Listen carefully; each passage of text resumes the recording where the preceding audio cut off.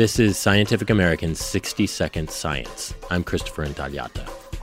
People speak thousands of languages in the world today, and same goes for the bird world. Each bird species has effectively its own language. Andy Radford, a professor of behavioral ecology at the University of Bristol. And there might be similarities between some languages, just as there are in the human world, and then there are other languages that sound extremely different, even though they're conveying exactly the same meaning. In fact, some birds are known to pick up on the language of other species.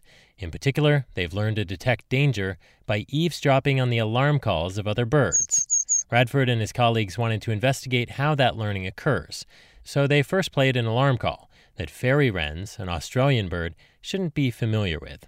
A computer-generated alarm call, meant to mimic a bird's. As expected, the unfamiliar sound had no effect on the fairy wrens. But then the researchers paired the synthetic call with a chorus of alarm calls the wrens would recognize.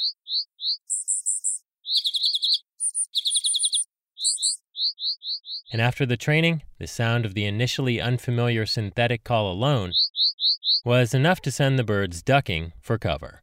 The results are in the journal Current Biology.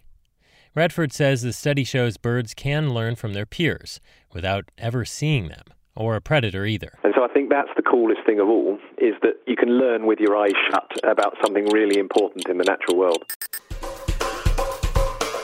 Thanks for listening. For Scientific American's 60-Second Science, I'm Christopher Intagliata.